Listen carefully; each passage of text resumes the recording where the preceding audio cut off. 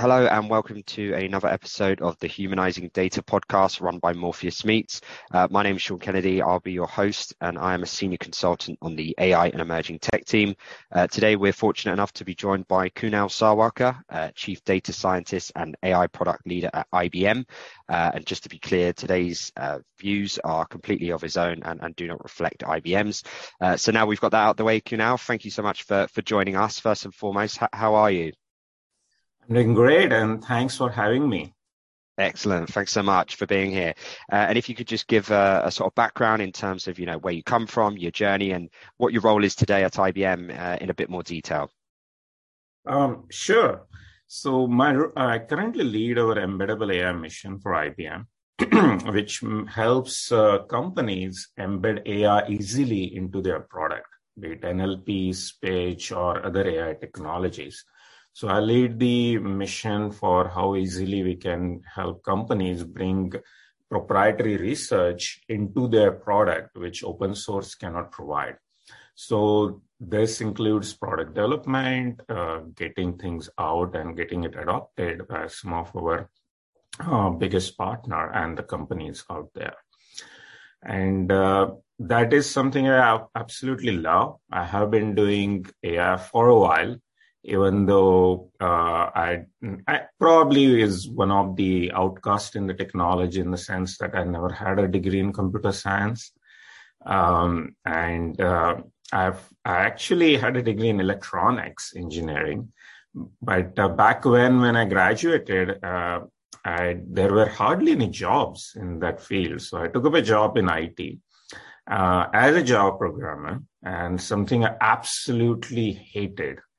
And I was like, no, this is not something I want to do. So I went exploring and I came across this emerging field, which used to be called advanced analytics, which is like, let us make sense out of the data. And that morphed into what we used to call data mining, which is you are literally taking a deep dive into data to hoping that there are some hidden meaning into that we need to discover and uncover. And that led me to actually find what I really enjoy, and that is statistics and basically telling stories with the data. And so that helped me prompted to go back to school.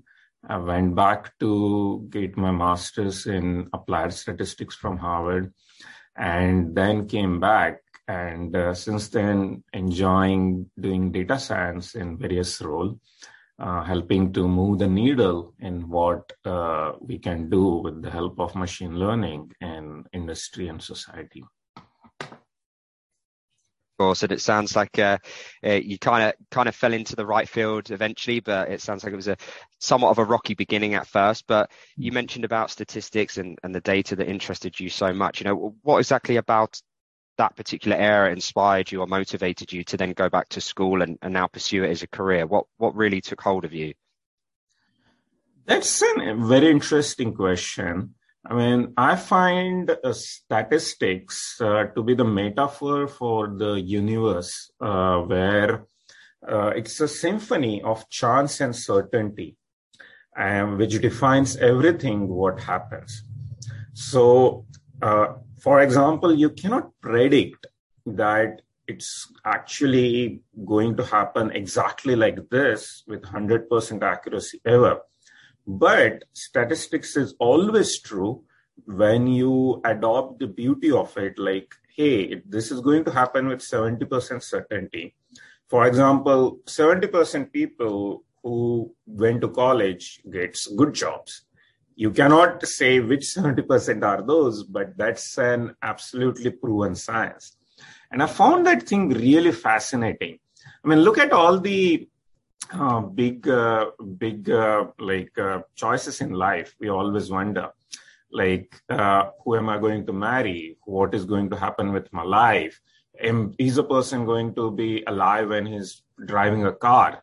Now, you cannot predict that, but you can absolutely predict with the help of statistics how many accidents are going to be there in a year in a country, and then project likelihood of somebody surviving. And to me, that's an incredible amount of knowledge that somebody can bring, and almost like a power about how the system works at a massive scale, at the scale of an universe. And I found that really fascinating.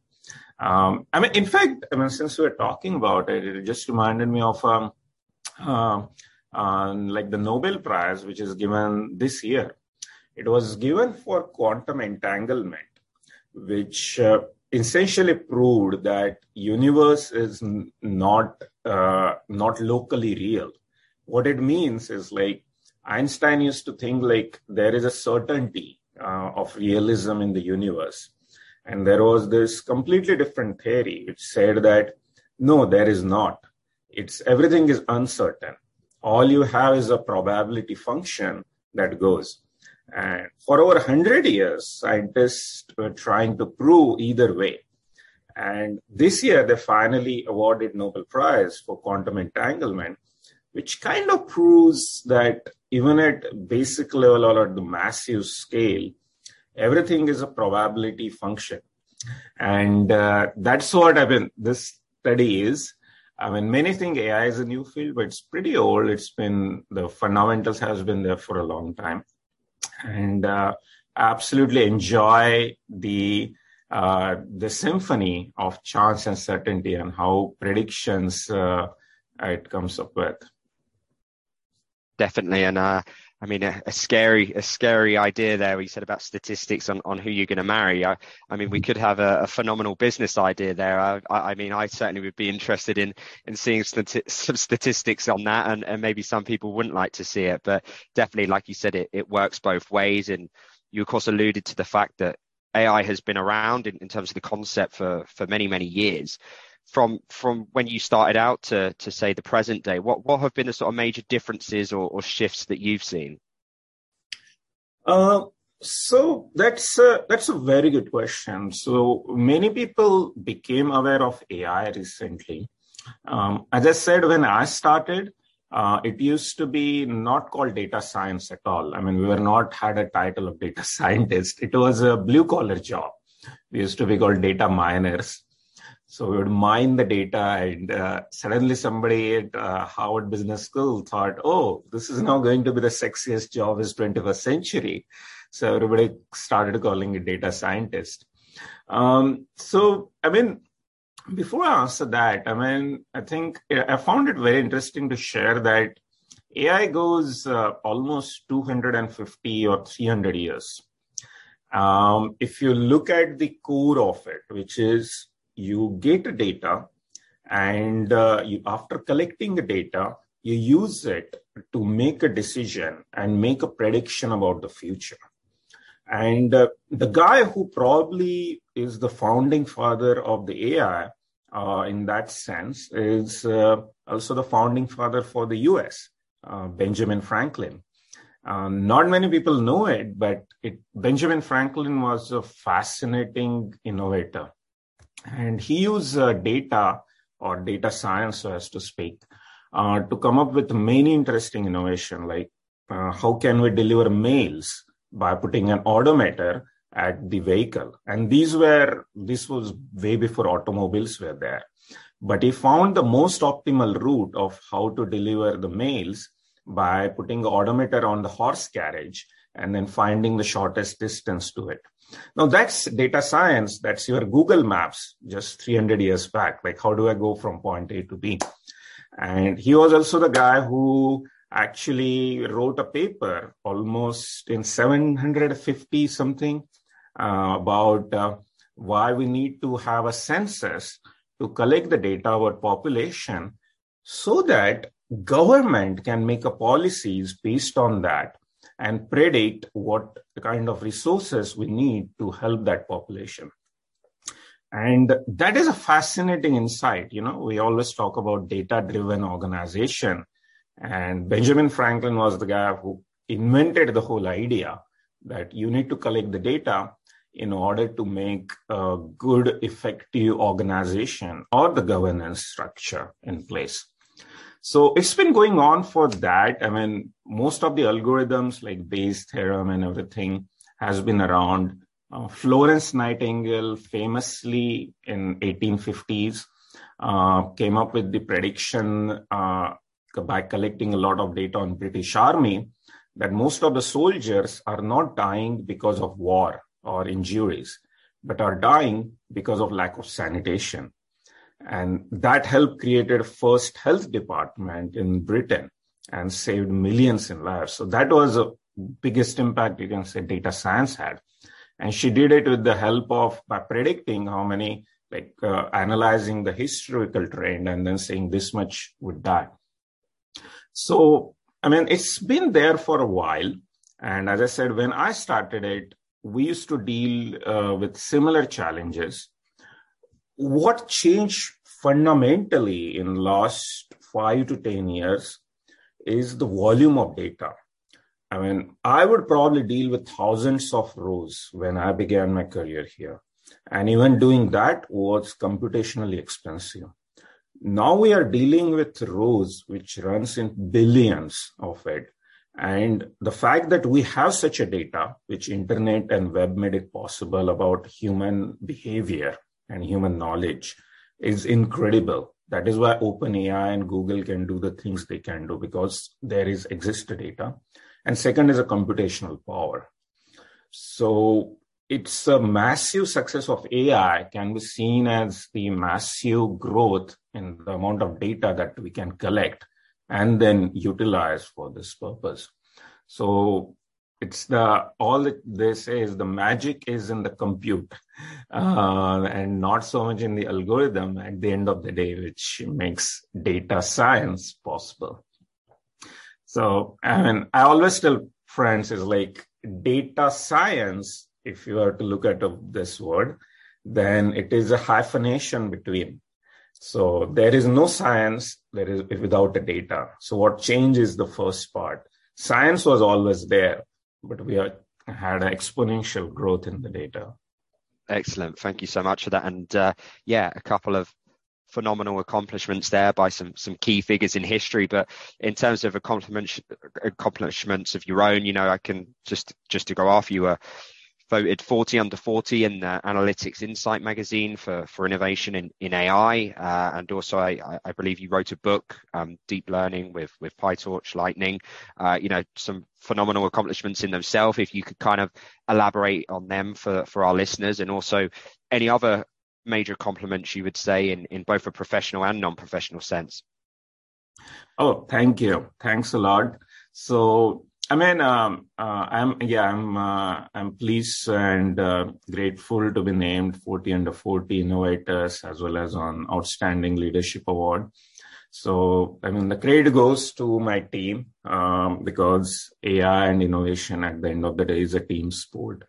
So I'm grateful to work with most of my team members and also have an ability as well as coming across challenges which requires that a new solution has to be found, which requires to solve unsolved problem. So I'm glad I came across those previously unsolved problem and were forced to look at the solution, which eventually became patents and filed as the papers that helped my innovation journey. And apart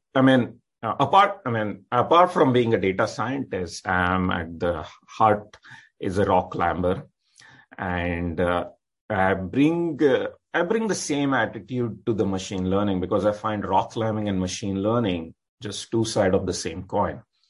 I mean, in the rock climbing, you are trying to find the most optimal route to do certain thing. The goal is not to get at the top. You can just go anyways, but you're looking for how I can solve the hardest problem of going to the top. And it is those hard problems which are worthy of our passion. And I find exactly the same thing exciting in machine learning. That if there is a problem that has not been solved before, then that is where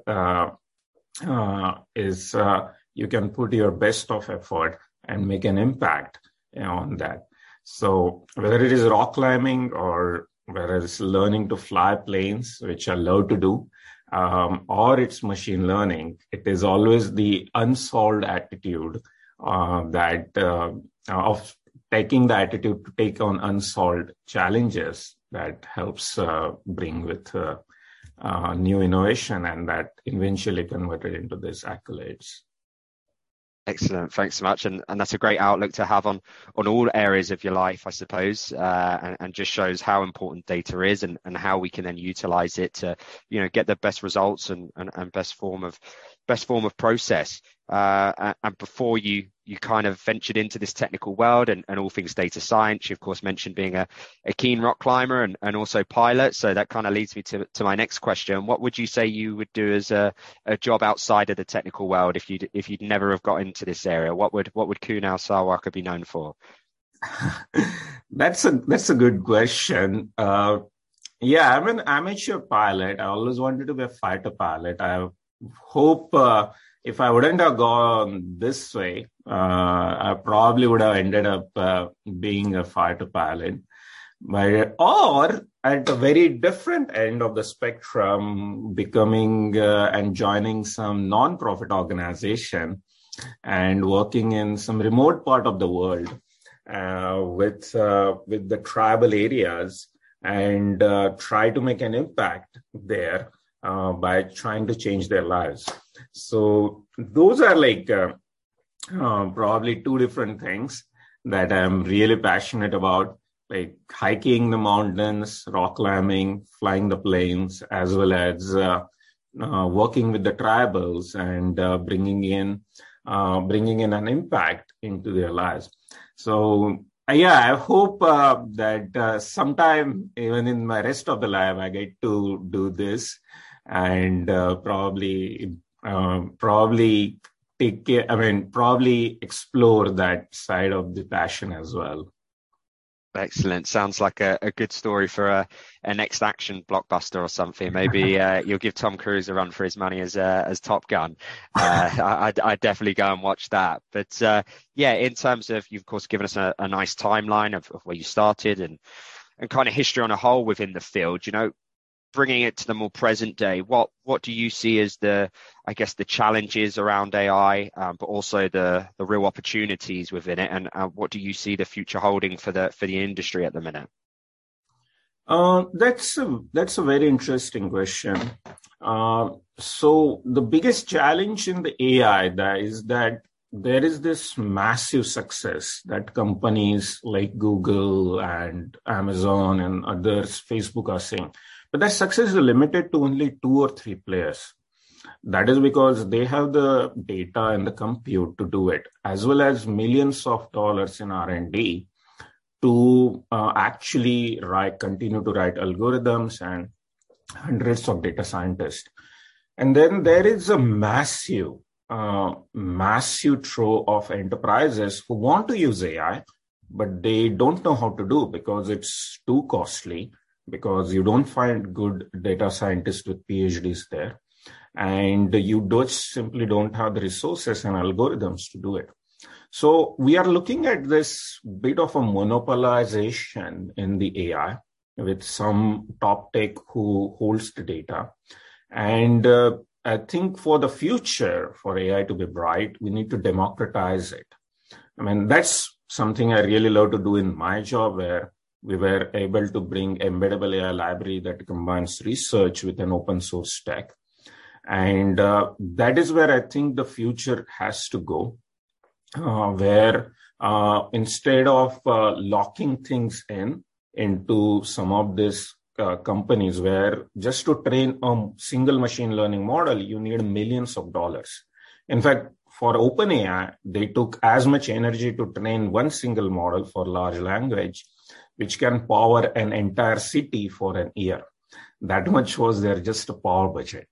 So having to democratize it by creating a self-serving experience in embeddable AI, by creating libraries which can actually compete with the open source ease, but bring proprietary research, is where the future should go.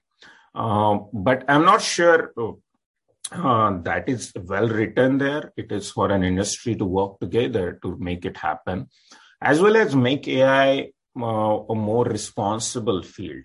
We hear a lot of things about the risk that AI can bring. And a lot of talk has been there about how EU want to regulate AI, how certain companies want to do it. But still, there is no universal regulation that companies has to follow. So those are, I think, is the biggest challenge which we have to handle where AI would grow. But other than that, we are just getting started. I think the biggest push will come with the quantum machine learning, which will make AI run at scale we have never seen before, and also handle problems that we have never been able to do before in optimization, as well as probably have a bigger impact on humanity than whatever we have seen. The jobs we know may be gone in 10 years, but they would be replaced with other jobs. So it's an old thing, is like AI is not going to take humans' jobs, but humans using AI will take the job of humans who are not using AI. So whether you are looking at a cashier in Walmart or a retail store, or somebody giving you things in McDonald's, or doing a bank transaction, those are pretty much, or even the truck driver, those are pretty much the job AI will replace.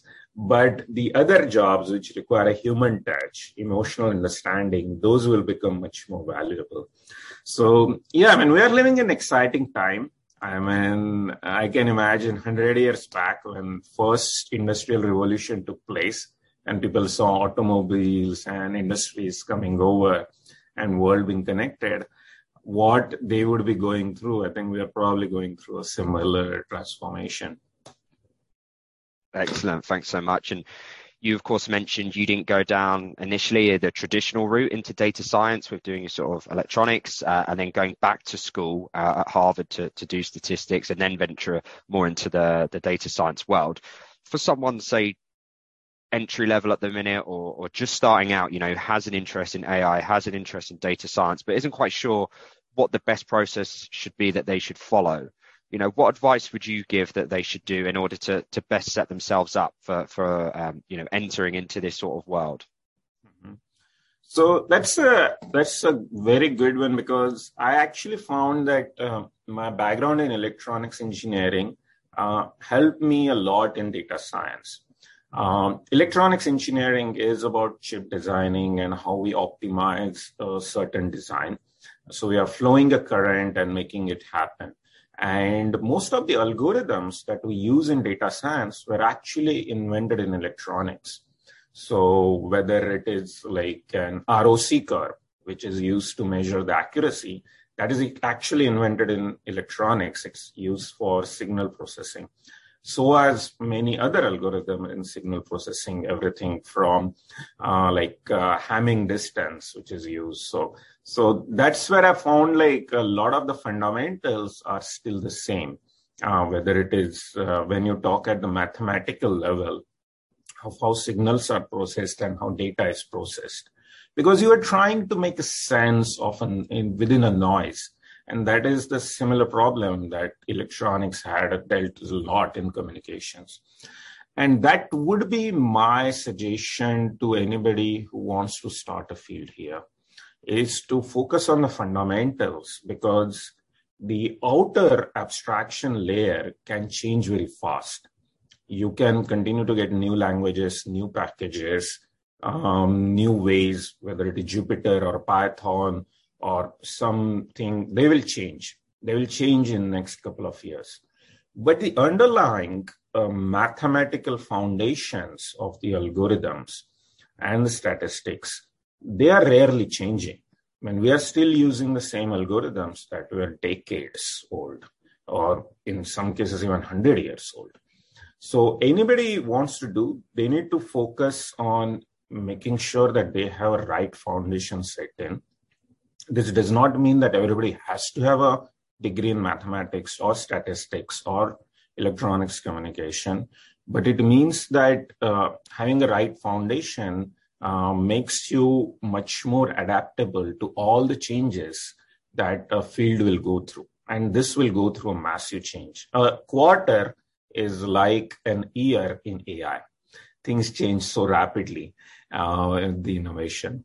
So anyone who wants to do, focus on mathematical fundamentals and core statistical basics, along with understanding not to just how to use an algorithm, but how the algorithm works.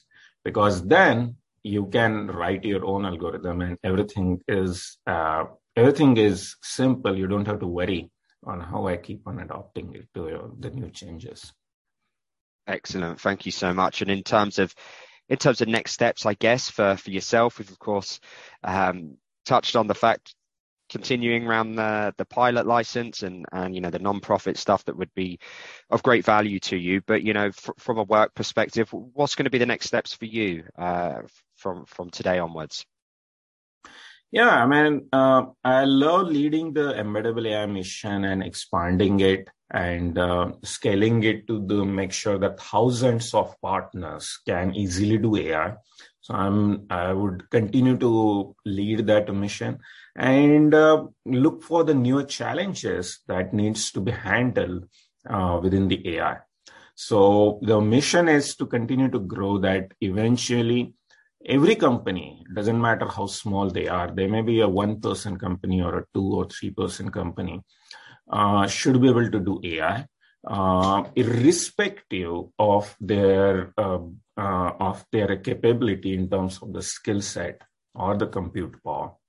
So creating that infrastructure and having the self-service vision of democratizing AI is something I will love to do and continue to do in my current role.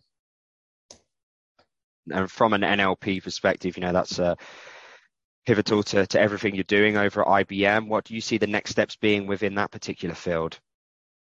Yeah, so we have recently released what we called NLP embed libraries, which allow NLP to be embedded just like you could do with any open source packages. And that comes with based off the research tech in order to do document classification, PII masking, as well as doing entity extraction, and also the things like chatbot or speech-to-text conversion. So all the problems which you can imagine in the NLP space is something where we are continuing to grow rapidly and make an impact by co-creating the products with our ecosystem. And that is something where I think IBM has a proven advantage over some of the other players, being the pioneer in the space, as well as being the most lightweight offering that we can bring, making it easily scalable, deploy anywhere, which no vendor lock-in, can run in on-premises, on cloud, on wherever you want it.